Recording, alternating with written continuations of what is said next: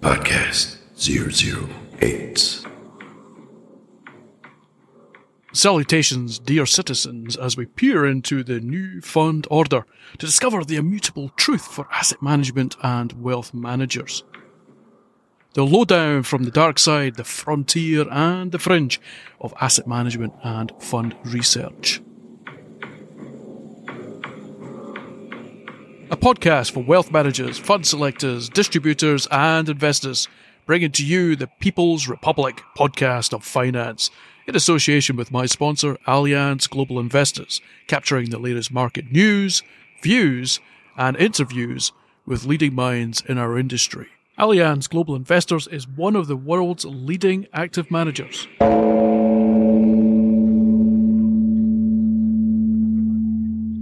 Joining me in the dojo is Gandhi Gandhidzanwa from Conceptual. He was previously Principal Executive Officer of NMG Smart Fund, an emerging market investment specialist, Board of Directors member for the Association of Professional Fund Investors, Ambassador for the Transparency Task Force, and Managing Director for Conceptual Fund Managers Limited. And in these strange pandemic lockdown times, rest assured that all guests are calling in remotely.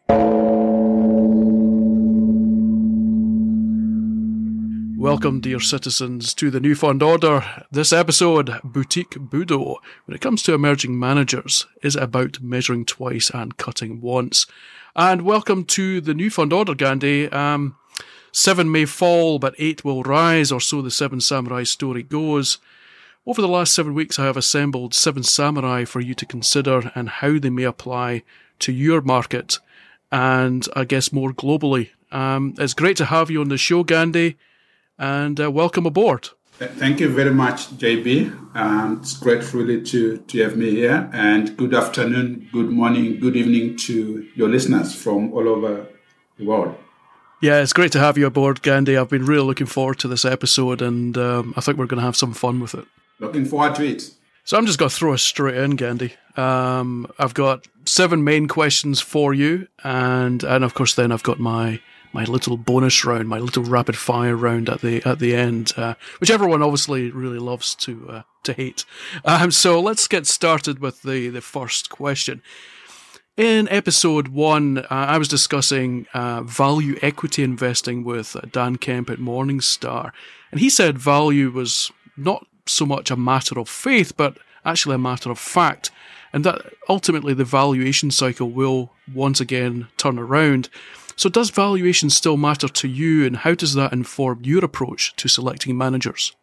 That's really an interesting one, JB, from coming from Dan Kemp. Mine is really one of looking at the different investment styles and then blending them all together for optimal results for my clients. That's basically what I do. So do I believe that value is dead? No. Do I believe that value is about to stage a huge comeback? Not at all. Bear in mind that for long-term investors, we're not investing for the next quarter of the year. No, we're investing for the next quarter of the century. So we have got enough time to really allow value to come back if it is coming back. If it's not, again, we will see. It's just going to be a matter of time. So we don't aim to be investing in any one particular style at its trough or disinvesting out of it at its peak. No. We allow ourselves time to watch the space, and only when we are convinced do we then change our positions, either in terms of allocating a little bit more to that one particular style as it emerges out of the trough, or to trim down from that particular style once we feel that it's coming down of its peak period. So what we're seeing now is that the market can actually be separated into 2 distinct markets. There is the old economy, which is obviously heavily dominated by your value stocks. Then we have got the new economy, which is obviously dominated by your growth stocks. And I think we have seen quite a significant shift in terms of human behavior to the point where one cannot just look at what happened back in 2000 with the dot-com bubble and think that it's going to have a replay here. Absolutely not. Yeah, that's a great point about, I think, the old and the new economy. And I think it's going to be interesting when we start to see those bigger, more mature tech companies get through, I think, that initial phase of growth. Let me move you on to the second question. This was the episode number 2 with Mark Paulson from Lancat. These concepts of value and ESG, and where do you see the value of asset management today and tomorrow? That's really another interesting one there, JB. And in terms of where we see the role of asset management, I think let me rather start from there. So asset management remains a critical player in as far as the allocation of resources is concerned in any economy and in an environment.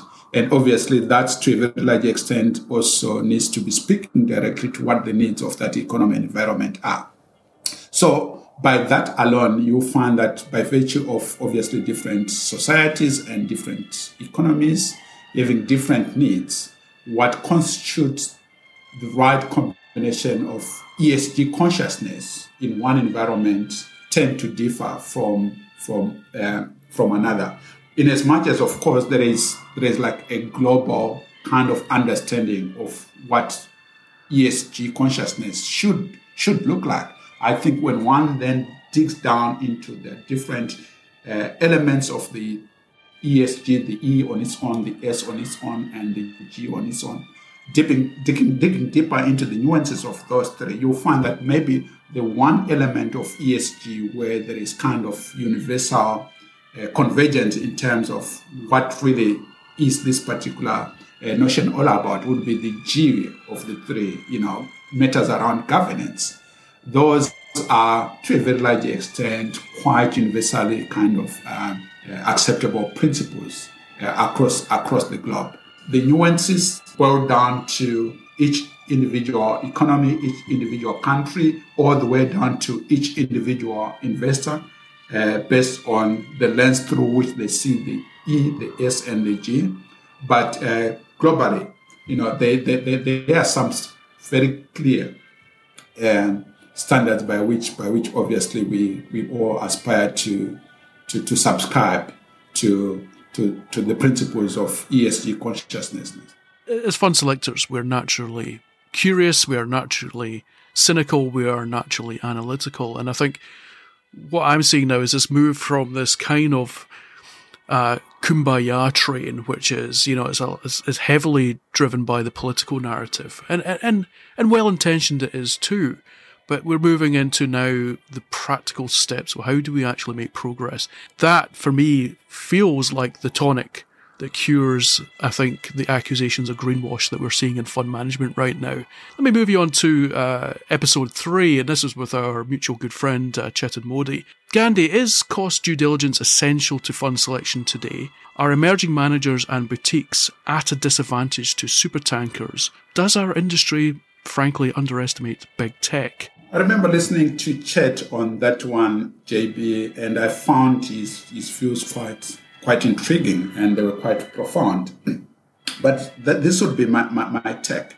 Isn't it rather surprising and a bit shocking that for an industry that was built on the basis of trust, that we are here today talking about issues like cost transparency, which obviously is also quite closely related to issues around trustworthiness, issues around truthfulness. I just find it mind-boggling at times that for an industry that is supposed to be led by trust, led by truthfulness, led by transparency, we find ourselves having to even interrogate ourselves and introspect and asking ourselves whether or not we are being truthful enough, whether or not we are being transparent enough. We still have got a long way to go as an industry in as far as cost transparency is concerned. For instance, lately we have seen the introduction of what are so-called zero-fee solutions. We know very well that it is labeled a zero-fee product or a zero-fee investment solution. It doesn't really mean that it's not costing the investor anything. It is costing the investor something, and in some instances, quite a lot. These zero-fee solutions are actually becoming very popular, extremely popular in some instances overnight. And that's worrying because The more popular they become, the more of them we are going to have. I must obviously once again declare my interests. I am a strong fan and advocate of boutique fund management. So from where I am sitting, having qualified obviously my interest, I certainly do not think that boutique fund managers are at a disadvantage. All they need to do is really just to sit back and understand what their core offering is, and then they focus on that. The rest, they just need to outsource. And when you look at the value chain of investment management, you quickly realize that the argument for economies of scale only applies to certain functionalities of investment management value chain, but certainly not to stock picking, for instance. Why? So those functionalities or those functions of investment management value chain that benefit from economies of scale, I would really strongly recommend boutique fund managers to outsource all of those. The one big advantage that today's boutique fund manager has, by far better than the boutique fund manager of yesteryear, is technology. Technology has actually become one of the greatest equalizers in any industry, but more so in the investment management industry. And they should just take advantage of that. Mass distribution and mass customization has never been as easy as it is today. And boutique fund managers should absolutely take advantage of that. And further to that, also bear in mind that some of these large, long-established managers have got some legacy systems, software platforms to really worry about, because it's just giving them headaches in terms of migrating to more recent and much cheaper and more cost-effective platforms. So not at all, boutique fund managers are not at a disadvantage. If anything, I think they actually are at an advantage.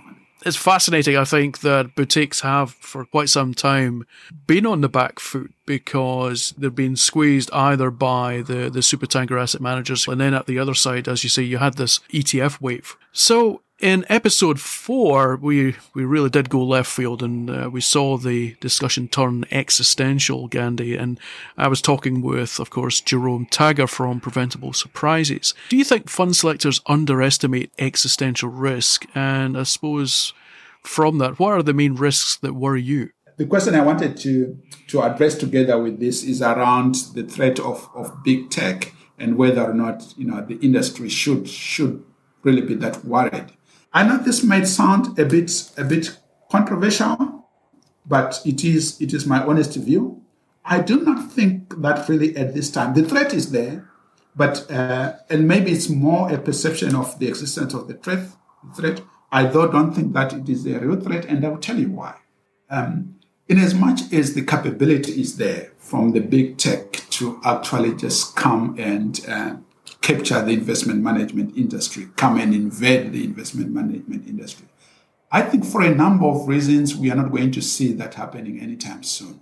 The one is at this point in time, especially around now, I think there are more problems within the big tech home ground for them to worry about and keeping them busy. The second one is investment management on its own also has got issues around regulation. So not only would they need to deal with their own regulation within the big tech space, they also need to acquaint themselves with the onerous regulations within the investment management industry. That would be the second reason why further delay any kind of invasion into the investment management space. The third one would be around the issue of revenues. In my view, there is a lot more money to be made in the big tech space than there is now to be made in the investment management industry. So robo-advice, when it first arrived in town, the reception wasn't as great as it had been projected. But one could make the statement that maybe the market wasn't ready for robo-advice then. On its rebound now in the era of Bitcoin, in the era of Zoom, in the era of synthetic meat, for instance, robo-advice doesn't sound that strange and exotic anymore. It's going to be dependent on the ability of the fund selection community to actually stay ahead of the curve in terms of providing real tangible value to investors. And you know how much I preoccupy my mind with the existential and I guess the threat of technology. And I think it's going to come in a variety of different ways. And I think that idea that it was the only threat, I guess, was going to be robo-advice. I think you're right, and I think it was to some degree is now outdated. I'm going to take you into a slightly more contentious space, Gandhi. In episode 5, we had our good friend Bella from Fundscape.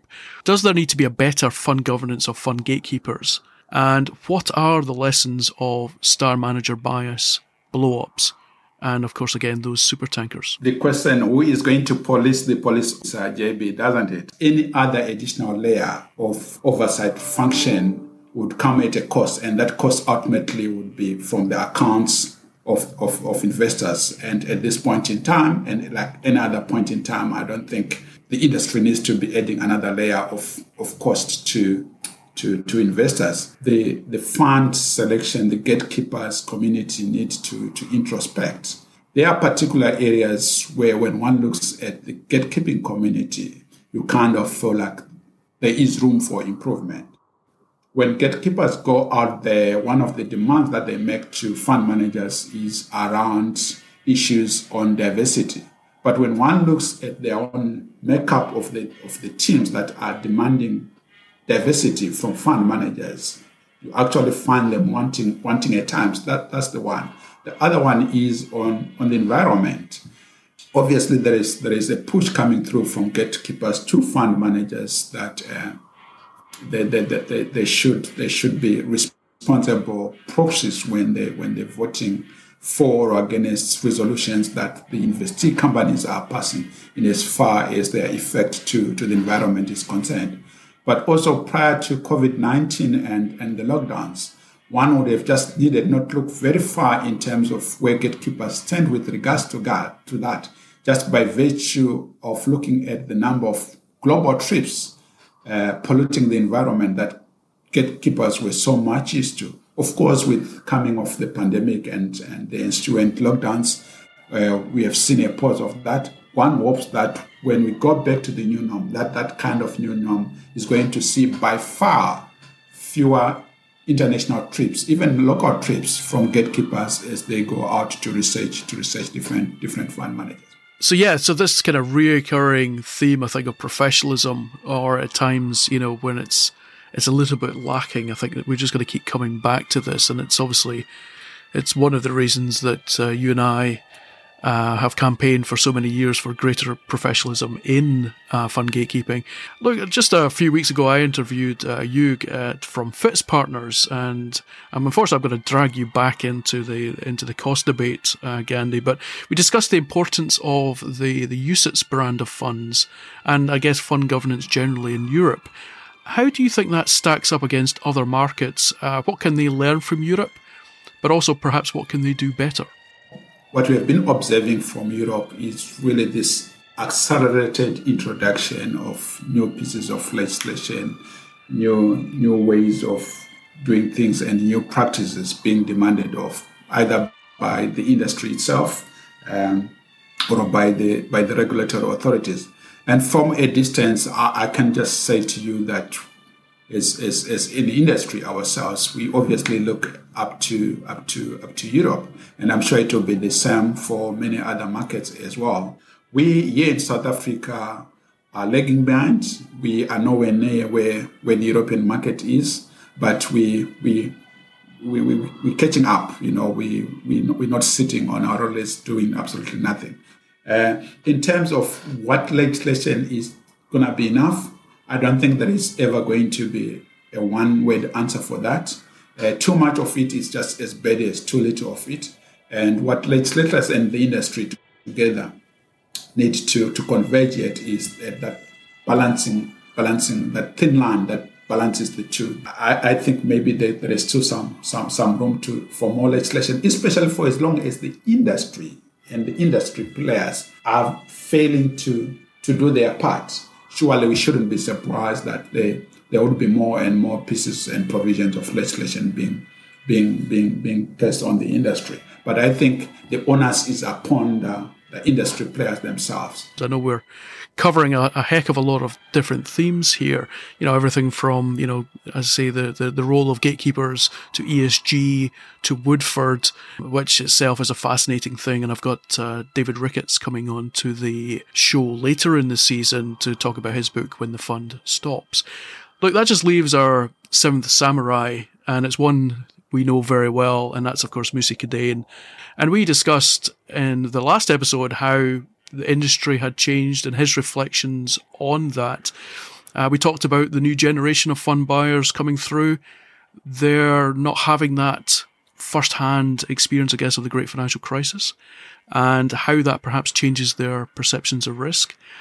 He also said the role of the fund selector may change in future as a result of technology. When we gather all these different topics together in the 7 episodes, how important is professionalism to that future? And of course, how does that link in with your work at the Association of Professional Fund Investors? What I found rather quite puzzling is that it wasn't until 2011 that the community of fund allocators actually decided to come together and say, look, we need to professionalize, or at least we need to get to a point where we are recognized as fund allocators within the financial or the investment management value chain. So professionalism remains very much key. It has always been key. And technology is going to play a very critical role in terms of what value add that professional fund allocators are going to be able to bring to the table. Because this is obviously something that we're quite focused on at the Association of Professional Fund Investors. It is really around training, especially the new fund selectors, in terms of what it means to be a fund selector of the 21st century, for instance.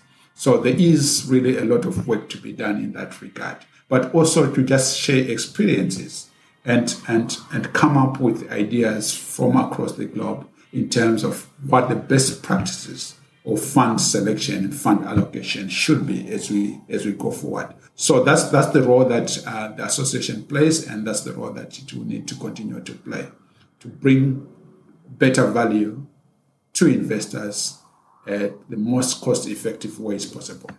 Thanks, Gandhi. Yes, and I'll drop a link to the Association of Professional Fund Investors in the podcast show, so that fund selectors that are tuning in, they can find their way to the APFI and find out how to join. Look, Gandhi, that's our 7 samurai. I'm really, really happy that you've kind of come on the show to help me review the first 7 episodes of the show, and I'm very glad for you to be our 8th samurai to cover all these issues. But before I let you go, I do have to, I'm afraid, ask you this quick rapid fire round of 10 questions. And if you are ready, question number 1: bull or bear? Bull. Question number 2: Bogle or Buffett? Buffett. Question number 3: profit or planet? Planet, of course. Now we're cooking on gas. Question 4: divest or engage? Engage. Question number 5: lower cost or better value? Well, that's an interesting one. Better value. Question number 6, perhaps an even more interesting one, but I suspect I know how you're going to answer. Super tankers or boutiques? Boutiques squared. If that is an option. yeah, it's boutiques and more boutiques. Question 7, star managers or team players? Team players, JB. Question 8, public or private? Is there an option like a good combination of both? Nope, there really isn't. Okay. Public. Question 9, high growth or stable income? Stable income. And question 10, the one that everyone loves to hate, socialism or free markets? In 2021, it can only be free markets. And next is the bonus question. If I can ask you to pick a number between 11 and 40. Between 11 and 40, that would be number 27. Question 27, religion or humanism? That's a difficult one here. I'd go with religion. So that marks the end of our interview, Gandhi. You have survived the New Fund Order. You have reviewed with me the Seven Samurai of fund selection. I just want to say thanks very much for coming on to the show. It's been great fun. Thanks, JB. It was really a pleasure being in the show and being your guest. I really look forward to more invitations like this one. And I also, even more importantly, look forward to more episodes with the rest of your other guests that you've lined up. Please don't forget to like and share and subscribe. Click the subscribe button. A new podcast every 2 weeks with a new guest. Stay tuned. A big thanks to you, dear listener, for tuning in. Brought to you by my sponsor, Allianz Global Investors. And my warm thanks to today's guest. Legally, I am compelled to remind everyone that all views of this podcast are, of course, independent and do not belong to any affiliation or organisation. Just in case that was in any doubt. Tune in for the next podcast every 2 weeks from The New Fund Order. Please subscribe, share, like and comment. Let me know what you think and what you'd like covered in future episodes. Until then, stay safe and keep it left field.